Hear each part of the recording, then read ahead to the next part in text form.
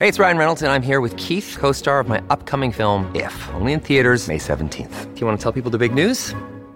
All right, I'll do it. Sign up now and you'll get unlimited for $15 a month and 6 months of Paramount Plus Essential Plan on us. MintMobile.com/switch. Upfront payment of $45 equivalent to $15 per month. Unlimited over 40 gigabytes per month. Face lower speeds. Videos at 480p. Active Mint customers by 531.24 get 6 months of Paramount Plus Essential Plan. Auto renews after 6 months. Offer ends May 31st, 2024. Separate Paramount Plus registration required. Terms and conditions apply if rated PG. I'm Damian Bulwa. Today on Fifth and Mission, the battle over Northern California's largest homeless encampment, Wood Street in West Oakland. That community, home to about 300 people and spanning nearly 25 city blocks, has been under intense scrutiny. California's transportation agency, Caltrans, wants to evict roughly 200 of those residents from state property there. Back in July, smoke from a 2-alarm fire at the camp stopped traffic on the 880 freeway, which sits above the Wood Street encampment. Days later, Caltrans issued eviction notices to the northern half of the encampment. The main reason the agency cited was fire. Officials have said they're worried about risk to the highway infrastructure, to nearby water treatment facilities, and unsafe living conditions in the encampment. Wood Street residents blame the fires on years of neglect that has left debris to collect at the encampment. Residents have organized to clear trash from the site, but without help from local government, it has continued to pile up. They're the ones that have been cultivating the fire and safety hazards by not investigating the fires. We've been asking for help with these issues for years. Every single thing that they quoted, we've tried ourselves to mitigate. After receiving the eviction notices, residents quickly came together and filed for a temporary restraining order, or TRO, against Caltrans and other organizations that own land at Wood Street. The judge upheld the TRO for more than a month, but that ended at a court hearing last week. This means that Wood Street's residents still face eviction, while people living on land owned by other entities nearby, including the city of Oakland, won't be targeted in this sweep. Chronicle East Bay reporter Sarah Ravani and Fifth and Mission producer Karen Creighton have both been reporting on the encampment. Karen, we hear the expression homeless encampment a lot around the Bay Area. It usually refers to a few tents on a side street. Tell us about the Wood Street encampment. The Wood Street encampment is massive. It feels like its own little neighborhood in Oakland. Like around 300 people live there, but the numbers are really hard to tell. I don't think anyone's really done a complete count. People have really lived here for a long time and really built a community. Some people told me they've lived here for as long as a decade. And people live in RVs, vans, cars. A lot of people have built makeshift shacks, some that are a couple stories high, and they've really made a home here. And it's huge. It spans maybe 25 city blocks, located under the highway in West Oakland. It's really its own space. Sarah, we have seen a lot of large encampments spring up around the Bay Area. There's a affordable housing crisis and a homelessness crisis. Why is what happens at Wood Street important? Well, what we're seeing at Wood Street is kind of this tension that's playing out throughout the Bay Area and throughout the state.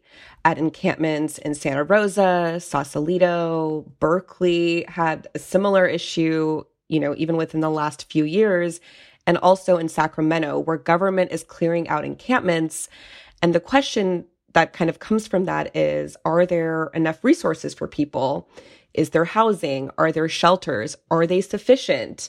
Is it working, or is it just further displacing people and exacerbating the crisis? Sarah, let's talk about the governor's office. Earlier this month, they released a letter criticizing the city of Oakland's handling of the encampment. They threatened to pull funding if the city doesn't take responsibility for providing that shelter you talk about to people living there. Why was this so controversial, and how does it play into Gavin Newsom's larger plan for dealing with homelessness in the state? Well, one of the big issues with Wood Street is that the residents live on land that's owned by different entities. So some people live on land that's owned by the city, some people live on land that's owned by railroad companies, and some people live on land owned by Caltrans. And we saw this happen in Berkeley a few years ago with the Where Do We Go Berkeley kind of issue that came up, where residents are living on Caltrans land. Caltrans has identified it as a public safety hazard. They want to clear out the people living there, but they don't provide homeless services. They don't provide resources. They don't provide housing, and they rely on cities to do that. Caltrans doesn't provide housing. Caltrans does not provide housing. So in the case with Wood Street, when Caltrans put its notice out that it's going to sweep 200 residents, the city said they don't have enough resources to house 200 people. And what kind of played out in court was that it's kind of up to Caltrans to come up with a plan. And the governor's office basically said in a letter, look, Oakland, we've given you millions of dollars in homelessness funding. It is not enough for you to say that this is a Caltrans problem. You need to step up. Meanwhile, Karen, Wood Street residents released an open letter in this case that accompanied their seeking of the temporary restraining order. What did they say in that letter, and what are they asking for? Yeah, so they released a letter basically following Governor Newsom's letter to the city of Oakland. And in this letter, residents are basically asking, Caltrans, the city, all these organizations that own land, they're asking them to work with them to create a stable, sustainable community, which kind of resembles how people live now. They were essentially asking for, a place where they can live with a little bit of freedom, but with help from social services, from the city. They're asking for clean bathrooms, running water, fire safety. They're really asking for cooperation in this letter. Sarah, but with this judge's ruling to lift the restraining order, what does that mean for residents? At the last court hearing last week, Oakland came with a plan. They said that they can help Caltrans close down the northern part of the encampment in phases, starting with about 40 residents in the first phase. They said, we have enough shelter space available for 40 people. The judge said that their plan was sufficient. So what will happen is that on Labor Day, Caltrans can post notices that it's going to start phase 1 of its clearing of 200 people. And that'll continue for several weeks. They can post new notices every 2 weeks. So phase 1 notices will be posted. The city and the county have 2 weeks to place those impacted in the first phase into shelter. And then once that 2 weeks is up, phase 2 can begin. How did residents react to that, Karen? Residents weren't necessarily surprised by the decision, but I think everybody was really saddened by it. And in a lot of ways, I think they felt like it was a bad faith decision, given that 40 shelter beds is not enough for the people who live in the northern side of the encampment. One resident estimated that number at around 80 people living in the north, so 40 beds would not be enough for those people. Not to mention that a lot of people have built really long-term living situations here, so a night in a shelter bed doesn't really compare to space in an RV, living in a car, or some of the longer-term tiny homes that people have built out here. I spoke with one resident, John Janosko, who might explain it better than me. I didn't know it was going to be so abrupt, at the beginning of the hearing, that he basically said at the beginning that he's going to lift the TRO. We all knew what that meant, that Caltrans now can just come chomp through basically everything back there without taking any responsibility. And then no one's working together still. And they still haven't come down here to fucking talk to us. Give us a chance. I mean, I don't know what to say, because you would think that somebody there would be a little bit more understanding or willing to want to know what's going on, or maybe somewhat of the root cause of how this all got created and started. And if we get to that, then maybe we could figure out something. That was John Janosko, a resident of the Wood Street encampment in Oakland. We'll have more with Chronicle reporter Sarah Ravani and Fifth and Mission producer Karen Creighton after a quick break.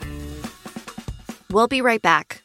You can support the newsroom that creates Fifth and Mission by signing up for unlimited access at sfchronicle.com/pod or by downloading the San Francisco Chronicle app. Welcome back to Fifth and Mission. I'm Damian Bulwa. My guests are Chronicle reporter Sarah Ravani and Fifth and Mission producer Karen Creighton.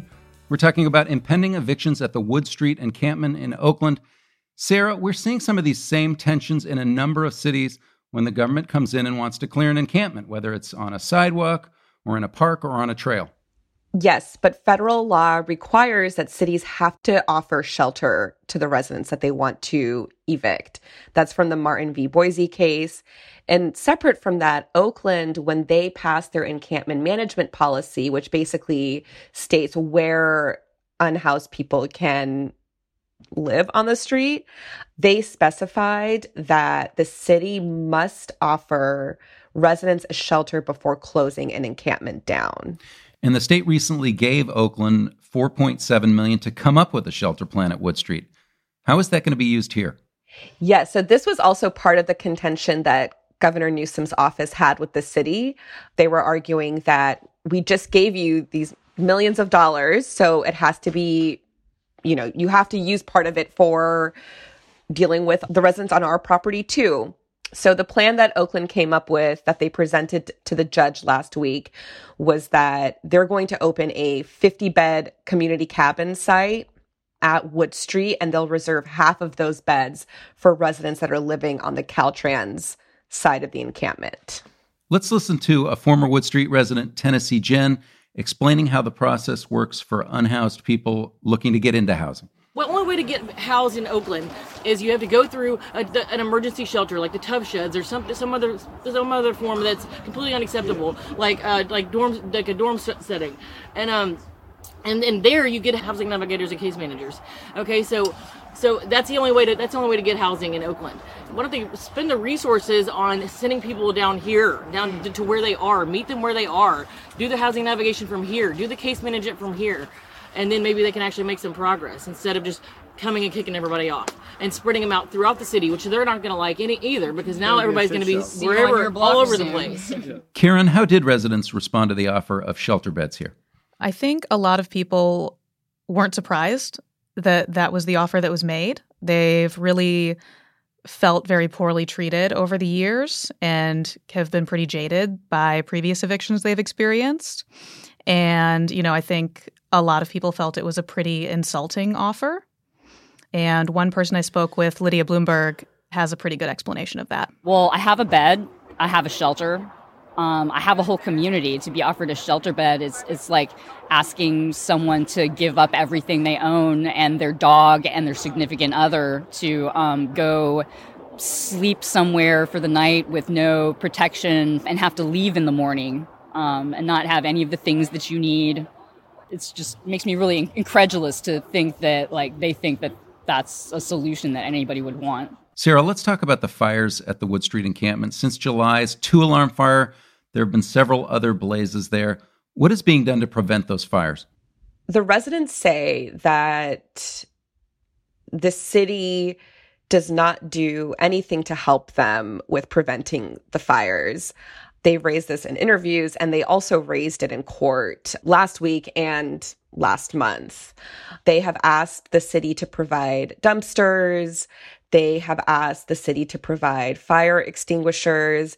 And the residents themselves say that they have set up a fire watch among themselves where they keep an eye out for smoke or for flames so that they can alert one another so that the fires don't end up in a tragic way.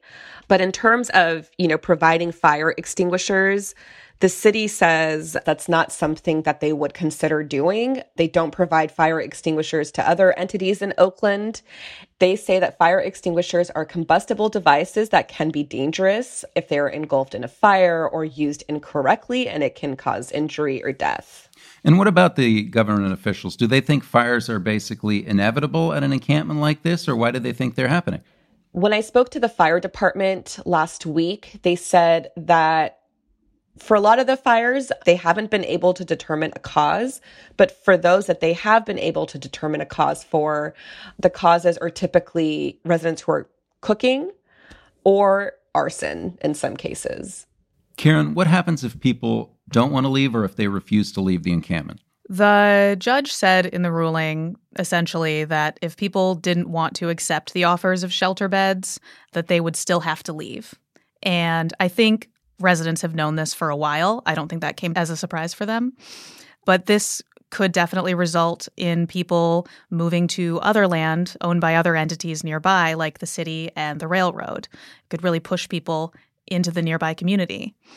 And I think this raises a lot of questions for advocates and for those in the community about whether this will really alleviate the issues at Wood Street. There's a real concern among this community and their advocates that this isn't a solution and won't solve the long-term problems that we've seen at Wood Street. And Karen, what do residents envision for their future at Wood Street and beyond?